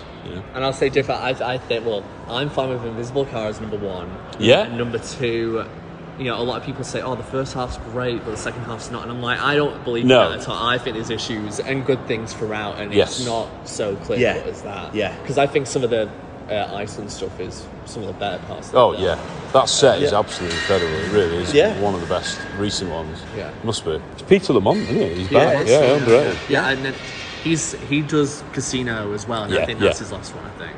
Yeah. We'll have to do a special on him. Eventually. I think so. He did do a lot of. He did. Yeah. I noticed None of Majesty's like. In there, like I think during the Cuba clinic, like wow, like it's in there. Well, there's that article, isn't there, that someone found like 100 references to other Bonds. Yeah, I picked up on a few more. I know David did that picture today about the Hall of Mirrors. That's obviously the Man with the Golden Gun, the Funhouse. There's when he's in Los Organos, the grape, and taking Yeah. Is that Thunderball or? Well, I know it's a bit of Honor Majesty's, isn't it? When he takes the caviar. Oh yeah. Yeah. No, might be Thunderball. But again, he's using a wheel, you know, and spit the health sensor. Yeah. It's that kind of thing. He's chewing the guy. Yeah, that's fair. I mean, that guy deserves. Oh, it's disgusting. Fidel Castrato. Yeah. Like, that's funny. You've got the same humour as the other people. Yeah. That scene, you know, they feast. Oh. You've got a few titters. Yeah, it did. But are they laughing with it or at it? I think I was horrified by it. I mean, I've seen that scene enough times, but do you know what I mean? It's just like on the you see, it's like, you know, I've paid to see some big screen. It's like, wow, this is the dialogue for their first meeting. Like, just it never recovers. Yeah, we know Rob loves that. Oh yeah, but again, it's so memorable. The mojito and all that. Yeah. The clothes are so iconic. I don't like sand. I mean, it's very that, you know. Yeah. But this is meant to be them having jokes together. It's an end of an era, though, isn't it? This film. It is. We will be back. I promise. We will cover the other ones. Some of us will. The one thing that never gets mentioned is this is sacrilegious. You know, him and Moneypenny, you know, and all the sort of virtual reality. Yeah, Moneypenny, the way virtual reality dealt with, and I could do. She's not really in it, is she? No, other than in virtual reality. Yeah, shot in the head for one bit. She has one line. One line to Robinson when he walks through, then shot in the head, and then just testing it out. I mean, it's a funny scene in another film, and John Cleese is funny in that scene. But it's like, we can't go. This can't go. Keep and again, going it's not a great send off for Samantha Bond. No. Well, then it's like, but really, it's not a great send off for Robinson in it. And if it was for N, then it wouldn't have been a particularly fantastic one for Judi Dench, because, you know, obviously she was supposed to get replaced. Thanks, you know. Of course, it was different. It's prequel, isn't it? You can't. No, we don't want to talk about it. Right? No, but I'm glad she was in them. I'll tell you that. Yeah. And David Arnold. Even he's going to 11 to Stupid, isn't he, with a lot of it? It's just getting more and more epic. And but it fits the film, I think. It does? Yeah. I don't really have there's a bit of Gladiator sort of... Yeah, there is. When Moon dies. Yeah. Well, Moon Senior. Yeah. That's weirdly shot, isn't it? You don't really see him get shot. But there's also some of what he's scored before in this a little bit too, isn't it? Like the and the at the end. The end scene. I love how they've just flown to some random huts. Yeah, and that's the same music as when he's skiing with Elektra, which is gorgeous. Yeah. So he's found his real love, Jinx. That's it. That's who he ends up with. Still, that's the worst line of all. The last line of the film. Don't get it. I can't believe. Is it you're good? I'm so good. I'm so good. Especially when you're bad. What? Yeah. And then the laugh mid fade. It's definitely not a why don't you ask me? No. That's perfect, isn't it? Yeah, it's like, okay, shame. But it's we've had they fun. go out on a laugh and a smile. They do, yeah. We've had a whole heck of a lot of fun. And something I often say is things being silly doesn't necessarily mean they're fun. No. But I do think a lot of this is silly, but I do think an awful lot of it is fun. Yeah. There's a line like Icarus, it crossed it. Yeah, very good. But I'm happy to have seen it, and I did. Despite everything that I've said, I enjoyed it anyway. Oh it's not boring. No, but I can close a chapter. Closure. Yeah. Onto the Craig era, which will be very different, and I think there'll be a lot of people in the next one. Yeah, I think there will be. Well, I think Casino Royale is going to have like a lot of, at this point, nostalgic value. I mean, 16 years at this point. I mean, it's my first Bond film in the cinema, so I mean, I really want to watch it just because it's been obviously that long and very different from when I was 11 watching it. Yeah, and watching it now, knowing how it ended as well, maybe that'll be quite weird. Maybe, last time I know he played before No Time to Die. Because Daniel Craig, they claim that he was always wanting to kill the character. I don't know. It doesn't mean they would have done. Yeah, but he wanted to leave it the unexpected anyway. So we needed a proper send off for Daniel. Anyway, it's the Pierce era. Just say after watching World Is Not Enough, now my suggestion is play Nightfire. Oh, yeah. I was thinking about the video games. Then play Everything or Nothing, and that can be it. You don't need to watch Die Another Day if you don't want to. I'm joking. I'm joking. The Lorenzo Granger trilogy, those two games, and Die Another Day. Nightfire most fun you'd ever had. Yeah. It is excellent. Get out of the PlayStation again. Right, we will get out of the Traff Centre, but it's a sad end to the Pierce era in many ways. As in how he was, how he was let go. But we get the... Yes. Oh, that's another great bit, isn't it? In the ice. Yeah. So many great bits. And yes, we have a very different type of Bond next week with Casino Royale. So join us for that, everybody. Thank you. Magnificent view. It is, isn't it? Too bad it's lost on everybody else. Mojito? You should try it. Jacinta Johnson. My friends call me Jinx. My friends call me James Bond. Jinx, you say? Born on Friday the 13th. You believe in bad luck? Let's just say my relationships don't seem to last. I know the feeling. The predators usually appear at sunset. And why is that? It's when their prey comes out to drink. Too strong for you? I can learn to like it, if I have the time. How much time have you got? Until dawn. What about you? Oh, I'm just here for the birds. Ornithologist. Ornithologist, huh? Wow. Now there's a mouthful. So you're gonna be busy tonight with the owls, then, huh? No owls in Los Organos. Nothing to see till the morning. Not out there, anyway. So what do predators do when the sun goes down? They feast.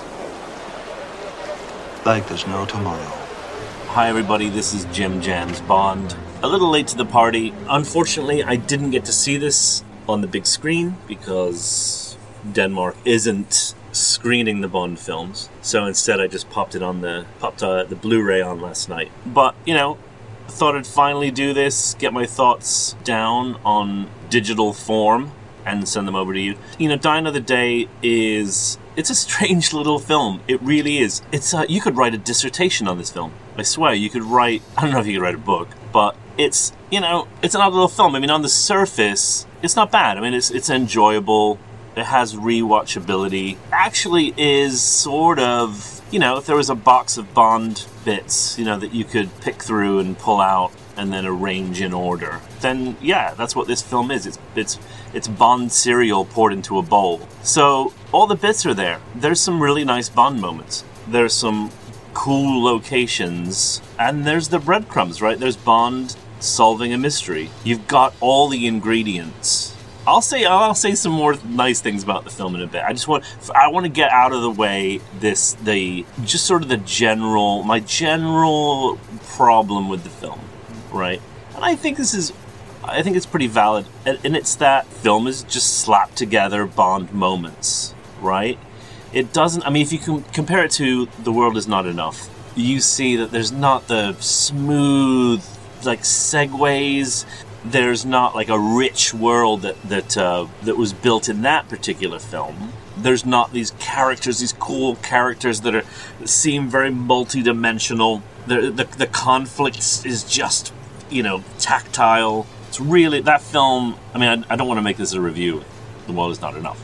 Let's save that for another time. But that, I think, is really lacking in Die Another Day. I think the problems with Die Another Day are not the parasailing and the invisible car. Halle Berry, yeah, actually, it's a film with one of the weakest cast, really. I think the Bond girls are not great. Halle Berry obviously phones it in. I really don't know her too well. I don't know if she's a bad actress in general. I think I saw her in, what was it, Monsters Ball. She was great. She's great in that. Maybe she was just a flash in the pan. I don't know. But here she's just wooden and cheesy. Just cheeseball. Rosamund Pike, who I adore, and she's become a wonderful actress, is just too young here. She's like a China doll, and it kind of shows she's just a little naive. I don't believe that she's an MI6 agent that would betray Bond. I'm not really buying it. So I have a problem with the Bond girls. Zhao, henchman-wise, is okay. You know, he's got all the ingredients of a henchman, right? I mean, he's brooding. He's got some weird disfiguration, however ridiculous. He's a physical threat to Bond. Not much of a mental threat to Bond. I guess you leave that to Gustav Graves. But otherwise, I think Zhao is fairly forgettable, you know, in the pantheon of henchmen, the Bond henchmen. Gustav Graves as a villain, I want to like him. The smugness. After a while, the scenery chewing becomes a bit much. His grin, his shit-eating grin is, I don't know. What else doesn't work? I mean, I don't know. I don't think the parasailing, like I said, the parasailing is just a little off the mark, right? Lots of films have goofy stuff that is in the Bond films. Oh, you know, there's goofy things in all the Bond films, and you can forgive them. Oh, I think another problem is the direction.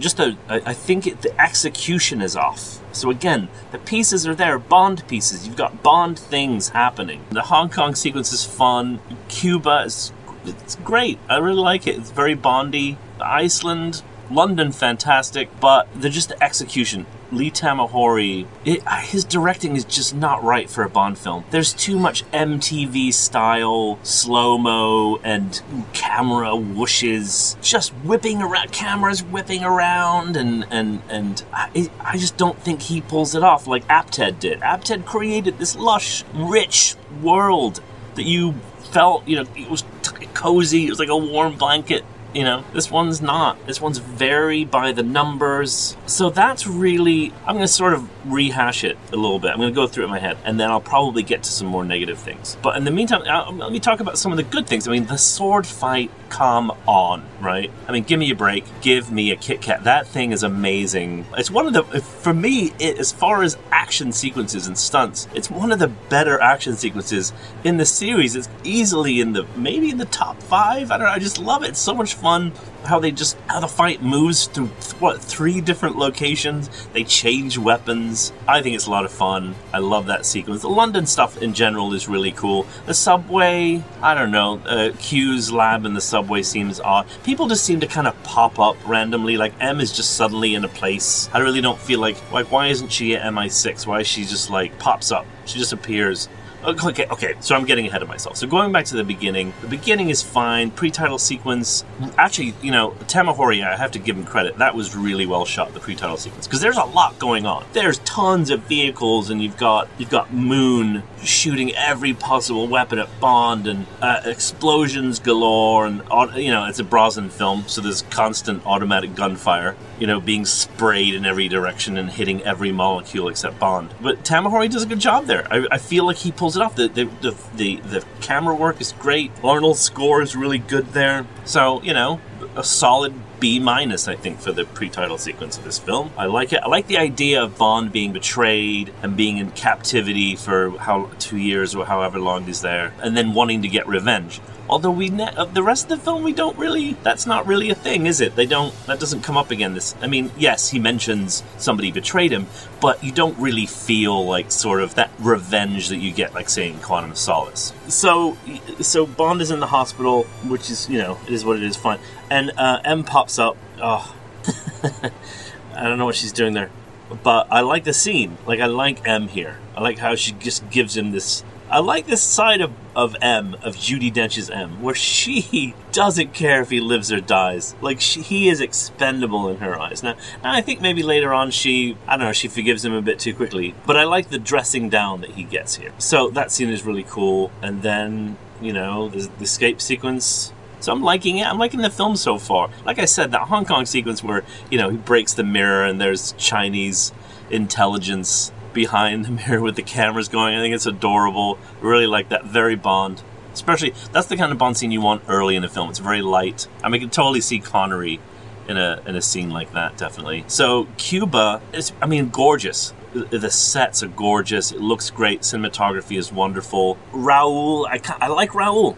I think he's kind of cool. I mean, I wanted to like him more. I think he could be better. He reminds me a bit of Ali in From Russia with Love. He's like that same kind of ally. You know, he seems like you can sort of tell that, you know, he's a little beleaguered and haggard, and he's got a history to him the same way that Ali did. Now, Ali's a better character, and he's a better ally, right? And he's with Bond for longer. But I see a similarity, enough of a similarity that I notice it, that it's a little wink. I think, could be wrong, could be just me. But I like him. But so another thing, so like I said, with the characters, I think the movie, not only do I not like the character, I think it's missing some characters. Like, I just feel like there's a few interstitial characters, like allies. I'm not feeling the allies' presence in this movie. Where are we? Well, London, obviously, great. Sword fight, awesome. The subway scene, we meet Q.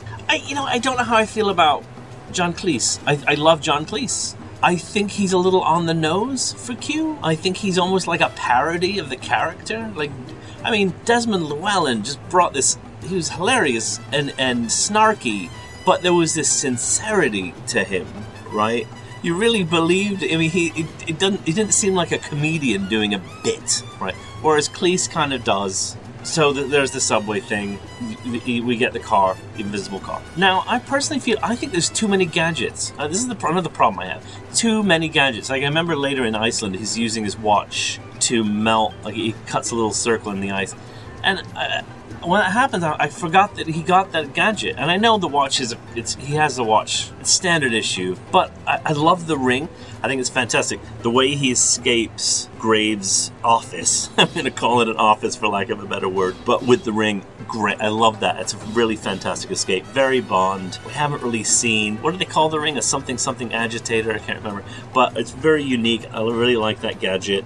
Like I said, the watch is the watch. It does stuff. And then maybe the car has a few too many. What has it got? Like shotguns and missiles, and it's invisible with no shadow, strangely. But, it is what it is. And then we move on to Iceland. Now, the Iceland palace is a little goofy. I don't mind it, though. At this point, this is where the movie sort of kind of goes off the rails a bit. I can still enjoy it. Like, I can still watch this movie and not turn it off when we get to Iceland. It's not something I just immediately do is reach for the off switch, So I watch it. And it's goofy. The laser is goofy. Mr. Kill is, as far as Silent Henchman goes, like, meh, Yeah, that's some cool stuff. I like the chase scene. The car chase scene is okay. Ejector seat, fantastic. I love the use of the ejector seat where he flips the car. Really cool. Love that. The chase through the palace is actually a really interesting sequence. It's well photographed. It uses some really cool little tricks. I like it. I don't mind the way Zhao dies. It's good to get him out of the way so we can move on with the plot. And, the ending it is what it is, right? It's very silly. You've got the big laser, but it's, it's Bond. Bond, you're going to have the big laser. The fight between the girls is okay. It's pretty cool, but then again, like I said, I don't really care for the Bond girls in this film. I just don't think they're the weakest Bond girls, with a few exceptions maybe, but don't do much for me. Now, the quips in this movie are a mile a minute. It's like a vending machine of quips, this one. And some of them are good. Some of them miss the mark. So be it. Don't really mind. But like I said, I think... Yeah, it's a toy chest of Bond bits that have been hastily assembled, and there's no sinew or there's no connective tissue between them. And the worlds created are very thin. It's like a first draft in a way. So I think a lot of the problems, I don't know what problems people have. Most people seem to dislike this film, and they cite certain things, like they'll cite the tsunami. It doesn't bother me that much. It's a bit goofy. I think it's just the CG that lets it down, because I could totally see Roger Moore doing the exact same thing, right? So that stuff doesn't bother me. What bothers me is it's just a very thin movie. I think that's the best way I can describe it. And like I said, discovering who betrayed him is thin, and it's not really that big of a payoff. I think that would have been a much better story, is like him out for revenge. But we get the diamonds thing. That's great. Who doesn't love a good James Bond diamond story? I think that's it. I mean, Arnold's score is great. Some of the drums get a little bit much, but electronic drums. But all of his, like, interstitial music is great. Like, the score is beautiful. But, and actually, there's a couple of things, and I don't know. This is how I felt when I was watching it yesterday. There's a couple of things that are, in a way, sort of predict some future Bond thing. Like, like that when he has the memory, the flashbacks in black and white of him being tortured, right? That's not something we've seen in Bond before. That's something that would be seen in, like, a Daniel Craig Bond film, right? So in a way, it's sort of hinting at a future style of Bond, a future type of filming Bond, a future type of writing Bond. So that's sort of cool. I think I'll just throw that in there. That's my take. Thanks, Really 007 Podcast, for hopefully, airing this. We'll see. Love you guys. Okay, bye. Gustav? Verity. And Mr. Bond. James Bond. Have we met before? Oh, I think I'd remember. Of course you would. My mistake. Are you a gambling man, Mr. Bond? If the stakes are right. 1,000 a point too much for you? Care to place a bet, Verity? No, thanks. I don't like cockfights. Shall we? Excuse me. Best of 3 hits. Positions. Ready. Play. On guard.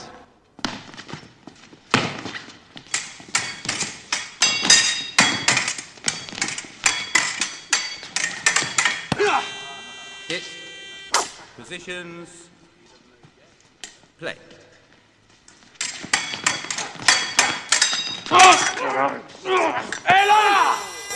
Hit. 2-0. Do you want to continue? You want to up the wager? How much can you afford? Let's play for this. I picked it up in Cuba. I believe it's one of yours. My. They do get around. But then diamonds are for everyone. Brilliant specimen. Completely flawless. And chemically identical to African conflict diamonds. Then you're about to lose something very precious. Positions. Ready. Play. Hug out.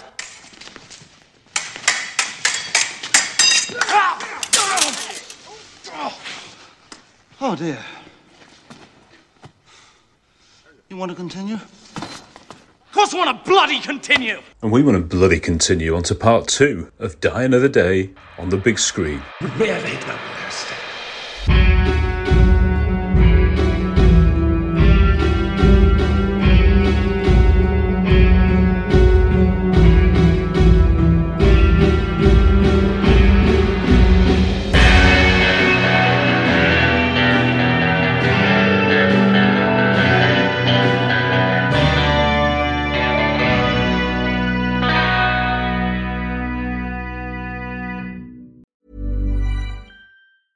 Ever catch yourself eating the same flavorless dinner 3 days in a row?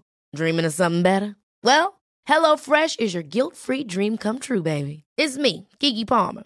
Let's wake up those taste buds with hot, juicy pecan-crusted chicken or garlic butter shrimp scampi.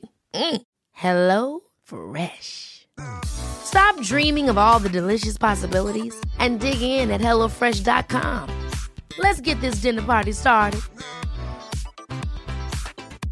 Even when we're on a budget, we still deserve nice things. Quince is a place to scoop up stunning high-end goods for 50 to 80% less than similar brands. They have buttery soft cashmere sweaters starting at $50, luxurious Italian leather bags, and so much more.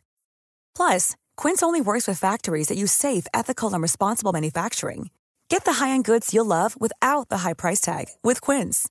Go to quince.com/style for free shipping and 365-day returns. Want to get a chiseled look in the jawline? Sculpt and shape your jawline with added volume from Juvederm Volux XC. Juvederm Volux XC is an injectable gel specifically designed to be robust enough to improve moderate to severe loss of jawline definition. And it is the first and only hyaluronic acid filler approved for the jawline. Add volume to your jawline for a chiseled look with Juvederm Volux XC. For important safety information and to find a licensed specialist, visit juvederm.com. That's JUVEDERM.com. Not for people with severe allergic reactions, allergies to lidocaine, or the proteins used in Juvederm. Common side effects include injection site redness, swelling, pain, tenderness, firmness, lumps, bumps, bruising, discoloration, or itching. There's a risk of unintentional injection into a blood vessel, which can cause vision abnormalities, blindness, stroke, temporary scabs, or scarring. Talk to a licensed specialist to find out if it's right for you. Visit Juvederm.com. That's JUVEDERM.com.